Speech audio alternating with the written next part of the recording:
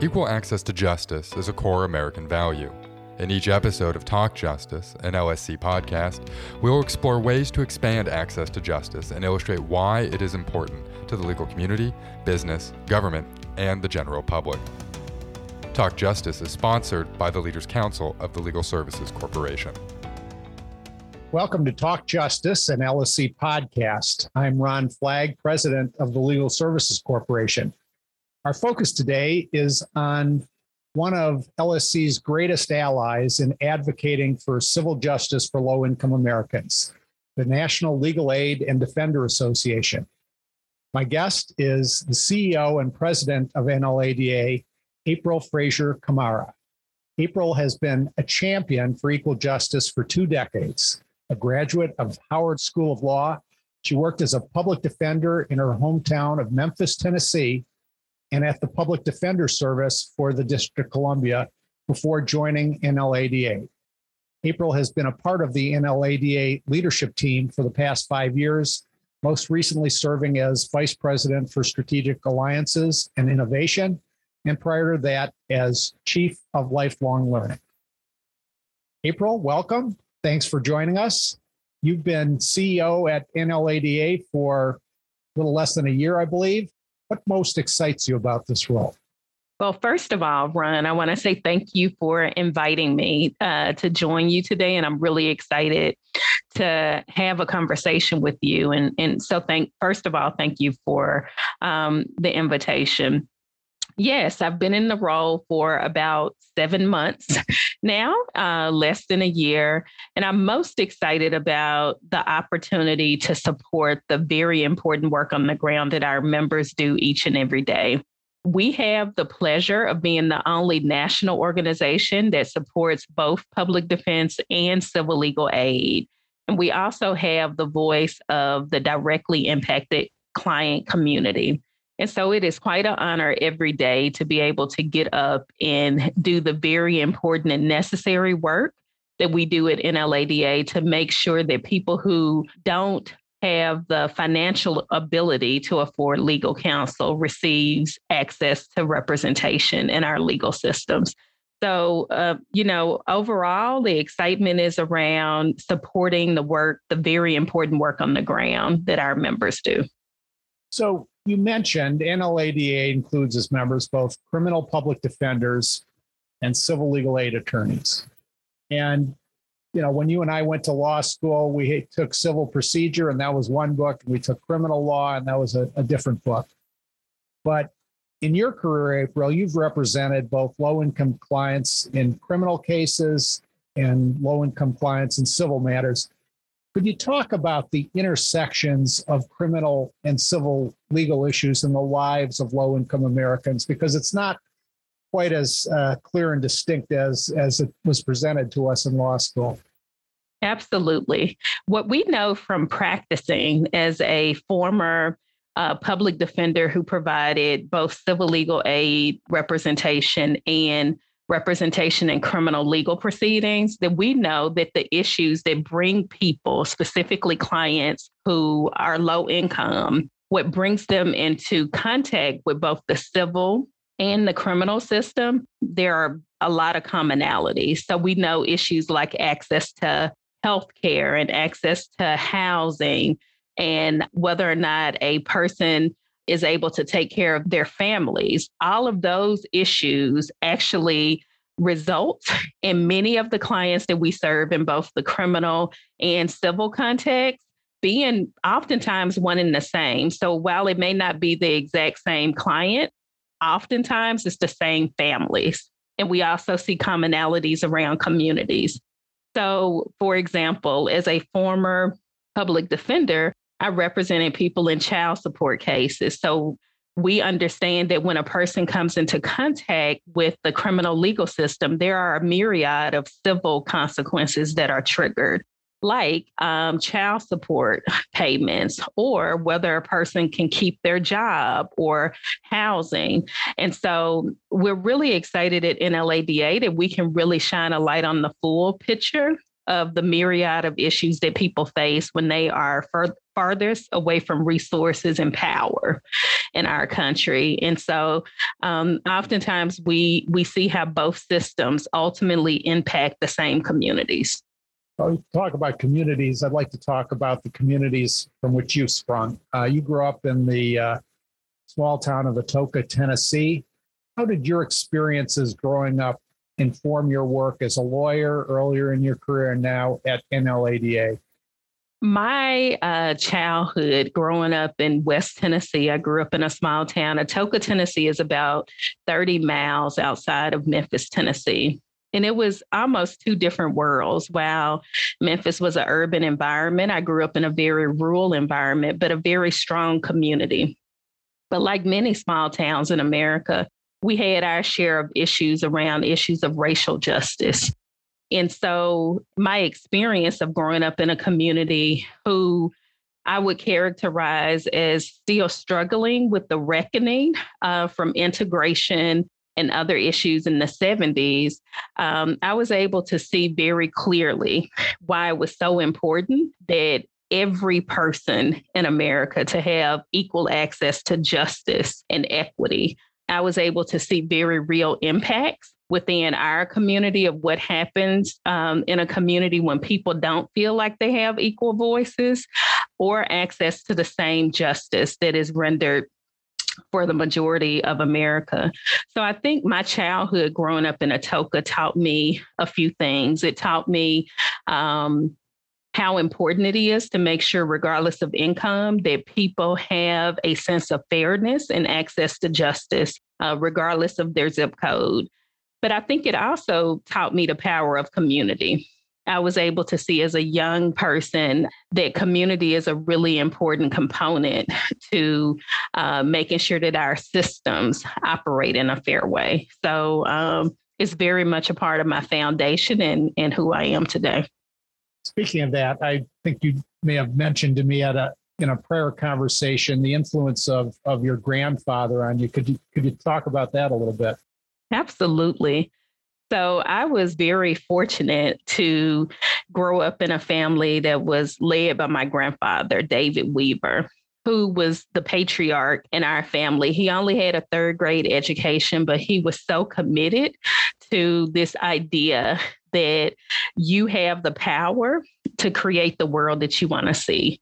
So as a young child, I oftentimes witnessed some of the real lived experiences of racism and how it would beat him down at times, and to see him come home from work, but still very committed to making sure that the future generation, specifically myself and my sisters and my cousins, we had access to a good education. So I often share with people the story of this amazing library that we had in our grandparents' house that was built by my grandfather. And he brought books home that he gathered from scrap yards and recycle stores. And we had access to books. And I fell in love with the idea of reading, but also the idea of understanding that the power that you have to change the world. And that is something that was very much instilled in me by my grandfather, who, while he did not have the opportunities that I share today, he very much believed in the power that we have as individuals to create a better world and to build one together collectively. So the spirit of my grandfather really guides my work today, and the audacity to believe that you have the power to change the world. Well, sometimes people with a third grade education can become the greatest teachers in our lives. Absolutely. Could you talk about your professional accomplishments, prior and experiences prior to NLADA, and how they prepared you for your work at NLADA? So absolutely. I would definitely, when I think about my professional experience that prepared me for this role, I would reflect on my time of working as a public defender, first in the DC Public Defender Service, which is one of the most well-resourced offices in the country, who have really amazing national standards around how representation should be zealous and equal for all people. And I would dare say is one of the best public defender agencies in the country. And I also had the privilege of going back home to Shelby County, Tennessee, to help create one of the first juvenile defender units. And when I think about what has shaped my professional career, is really looking at the disparities of those systems. I was able to see very clearly the difference of access to justice based on the zip code that you just happen to live in. I'm able to see the differences between systems that have local resources to supplement legal services versus communities who don't have those resources.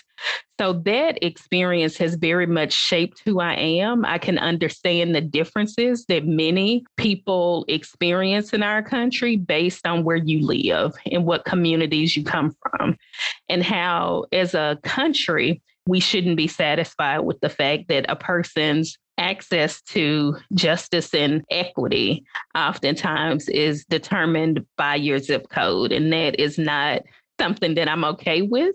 And it's not a reality that at NLADA that we're willing to accept. So we understand the importance of making sure that we have national standards and resources to make sure that every person in America, when they step into a courtroom in America, they have zealous representation. Well, that segues well into my next question. Obviously, my focus and LSC's focus is on representation in civil matters. And as I said at the outset of our conversation, NLADA is among our most effective and committed partners on civil legal aid.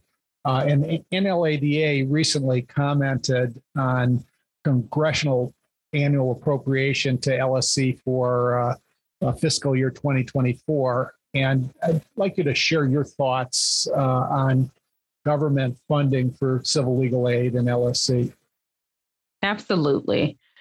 So one thing that we know for sure at NLADA is that the current funding for LSC program is only scratching the surface to meet the true need that is in our community. As many of us know, COVID-19 really poured back a Band-Aid on the very deep disparities between people in our country who have access to wealth and resources and those who do not.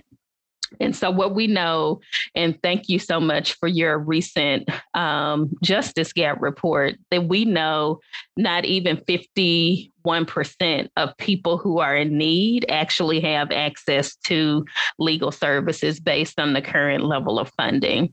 And at NLADA, we actually put forth a projection of what we think is actually needed to meet the need. And the LSC, the most recent budget request for 2023, asking for $1.6 billion, we think is a great marker to really truly encompass the true need in our community, because we know that the need for legal services now is much greater than ever before.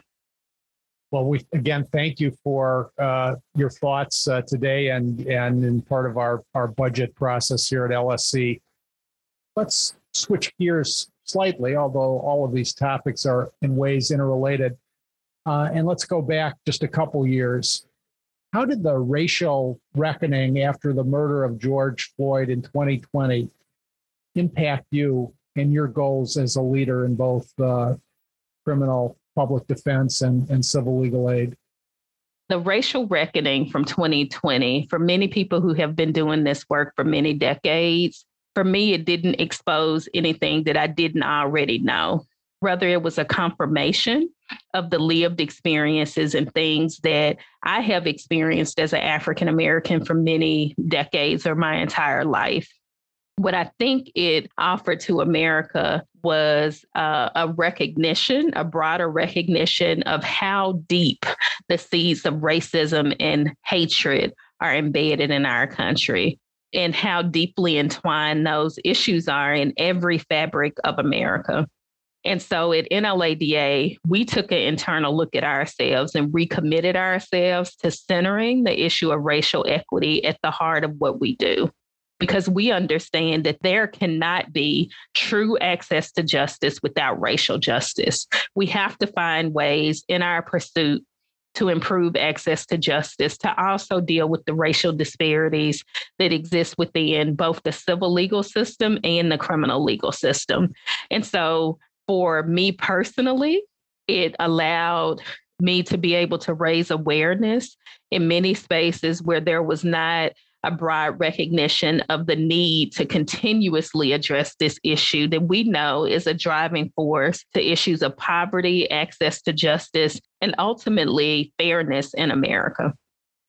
April, you've given us a sense of why racial equity and your racial equity initiative is at the center of your leadership vision, and obviously its relation temporally to the events in 2020 and the history long before that. What do you see the organization that is NLADA, where do you see it being in 5 years? What are your goals for your first 5 years as president and CEO at NLADA? One of our first goals for this year is definitely centered around the creation of a new Racial Equity Institute, which is aimed at creating tools and resources to give our members very practical tools and advice on how do you address the issues of race that so many of them see in their daily practice. And so within this first year, we are very much focused on making sure that we have a very hands-on resource center for members to advance racial equity. Within the next 5 years, our goal at NLADA is to do what many of our members are having to do, respond to the very rapidly changing needs of legal services due to COVID-19, racial reckoning, and other changes in our society. We hear from members each and every day that virtual proceedings and how you contact clients and how you give access to services have rapidly changed over the last few years. And at NLADA, we also have to change. We have to change in how we deliver training and resources. We have moved towards hybrid training and to make sure that beyond conferences, we're able to support members in their day-to-day work of making sure that they are able to provide services to the community. So very much a part of the next 5 years is to really keep our ear to the ground and make sure that we are meeting the needs of the membership. April, you've been kind to answer my questions so far today, and I'd like to give you a chance to turn the table. NLADA represents many, if not most, if not all of LSC's grantees. What questions would they want you to ask me as president of LSC? Absolutely. So, Ron, thank you for the opportunity. I guess one of the first questions I've shared with you about our racial equity initiative at NLADA, which is actually rooted in the request from our members. And it is focused on internal changes at NLADA and within our civil legal aid and public defender organizations. So I wanted to know if you could share with me about the efforts at LSC to advance diversity, equity, and inclusion, and whether there are any internal processes or best practices that you all are learning through the process that we could share with the civil legal aid leadership across the country. Well, thanks for that question. I think as we think about it, although these two are integrated, we think about both what we're doing internally at LSC as well as what we're doing in our role as a funder and hopefully a promoter of best practices among our grantees external to LSC. So let me start with the first.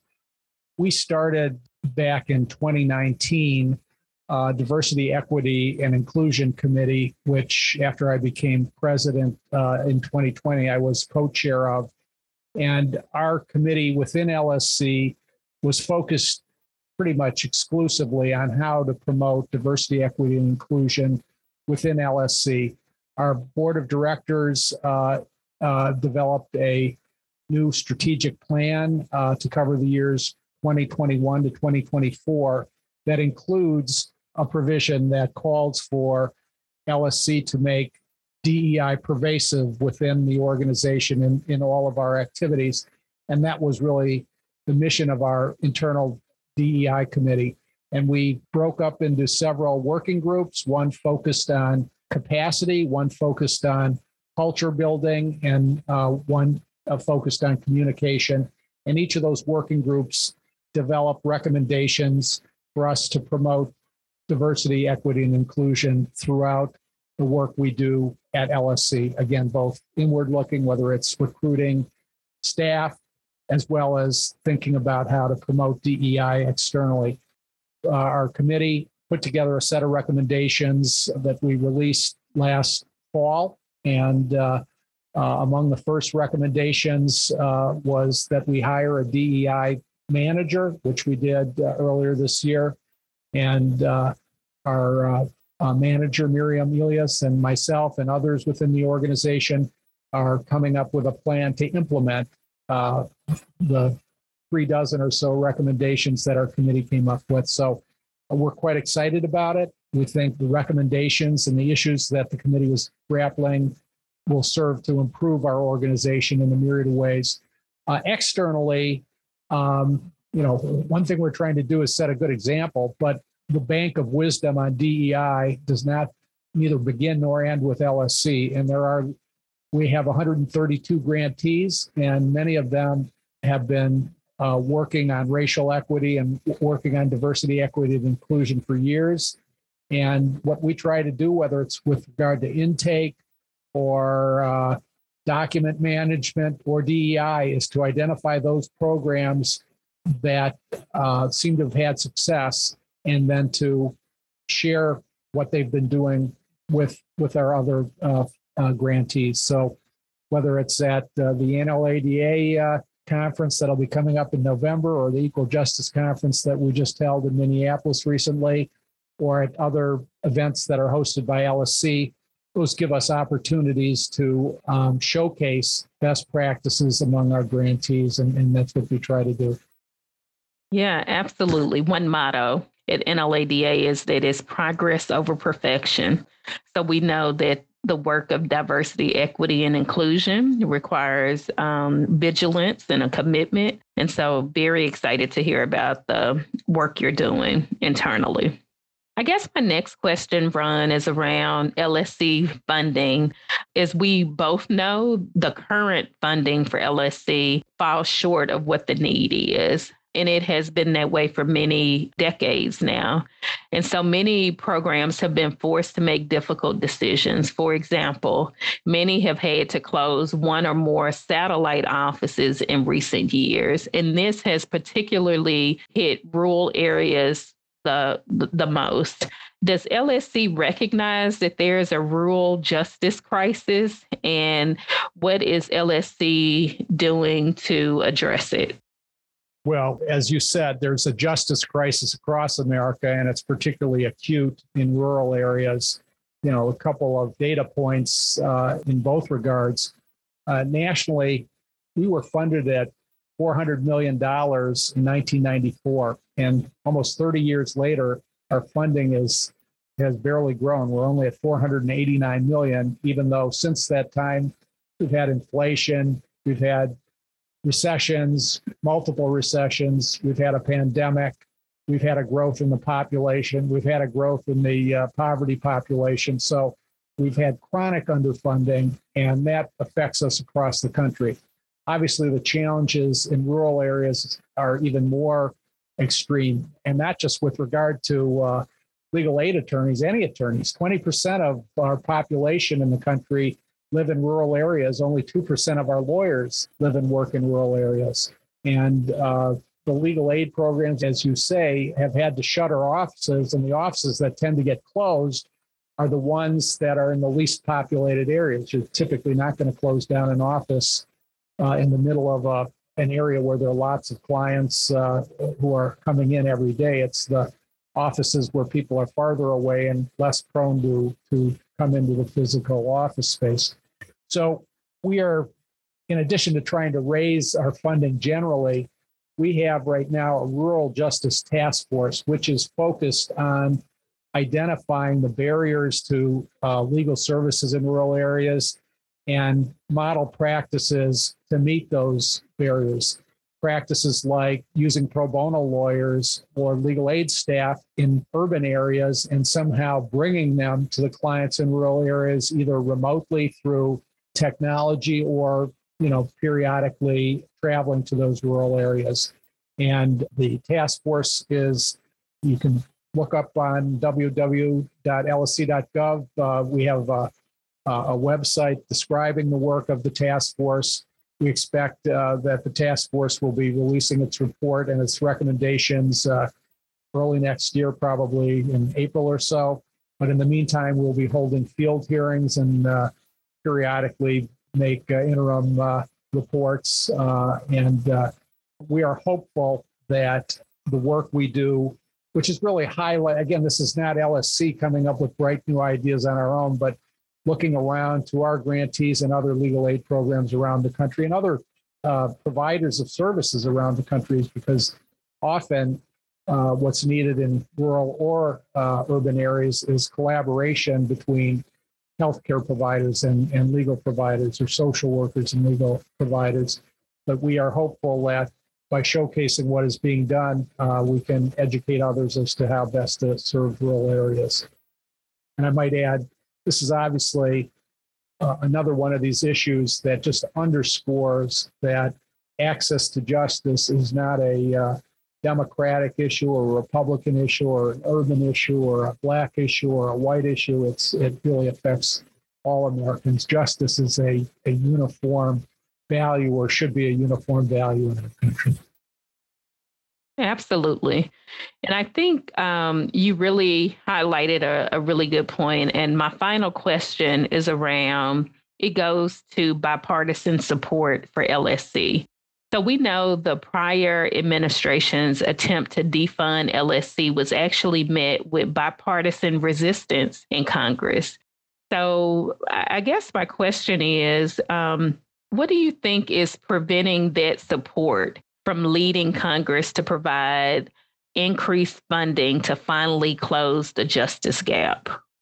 Well, that's a great question. And if I knew the answer, we wouldn't be having this conversation. But I think, again, it's a tough nut to crack, because as I go around and speak to members of Congress, both Republicans and Democrats, I have literally yet to talk to somebody who says, well, I just don't think this is important, or I don't think you or your grantees do good work or important work, or I don't think that assisting veterans or seniors or victims of domestic violence or victims of disasters is important. Nobody says that, and everybody agrees that we need more resources. I think it's largely a combination of two things. One, the process is very cumbersome, and what we end up with each year is the congressional committee that handles the LSC budget, which clusters Justice Department funding, Commerce Department funding, and funding for science agencies like NASA. So it's an odd collection. They get so much money, and they have to allocate it across those very disparate needs.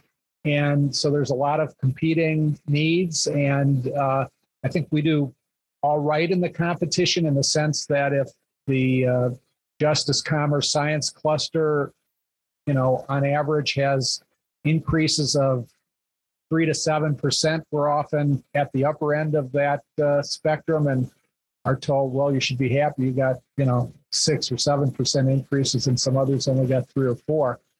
And we might be happy if we weren't being funded at 1994 levels. If we were over $1 billion, then a 7% increase would be a lot better than a 7% increase on a $450 million base. So part of it is just sort of the incremental nature of the process, which makes it hard for any one agency, including a very small one like ours, to get kind of a big step increase, not just a 3 or 7%, but a 50 or 100% increase. And I think the other aspect that makes it difficult is we're just, legal aid is below the radar. We're a small fry in the federal budget. Now, you would think that will make it easy, because $500 million or even $1 billion in the federal budget is really a drop in the bucket. But it makes it hard for us to get attention. People generally know about us, but we're not at the top of their thoughts. And that's been one aspect of the pandemic that in some ways has been helpful. I know the pandemic has obviously been a horrible disaster for the country and the world, but it has drawn attention, and you've made this point clear in your prior comments. Some of these problems that have festered for decades, whether they're for racial justice or unemployment or evictions or domestic violence, they've sort of operated under our consciousness or the public consciousness. Now, all of a sudden, they're on the front page, whether it's because of the George Floyd murder or because all of a sudden we're seeing tens of millions of people laid off at the outset of the pandemic, or we're seeing that 20 or 30 million people might be at risk for evictions, or we're seeing spikes in domestic violence. So there is more public attention being paid to civil legal issues. And I'm hopeful that with that public attention, we may succeed not only in getting the attention of the White House and Congress, but more money as well as kind words. Absolutely. Ron, I think your response just highlights how much more work we have to do together to get the country to understand that a lot of the social issues that we deal with, legal aid is a part of that response. And it's not an either or, it's an either and. And so I just want to say thank you again for having me today. And it was great to be in conversation with you about these important issues. And we look forward to our work ahead. Well, April, thank you. Thank you not only for being with me today, but more importantly for the work you've been doing throughout your career. And now as CEO and president of NLADA, we couldn't have a better partner, and I look forward to working with you. Stay well. Thank you. Podcast guest speakers' views, thoughts, and opinions are solely their own and do not necessarily represent the Legal Services Corporation's views, thoughts, or opinions. The information and guidance discussed in this podcast are provided for informational purposes only and should not be construed as legal advice. You should not make decisions based on this podcast content without seeking legal or other professional advice.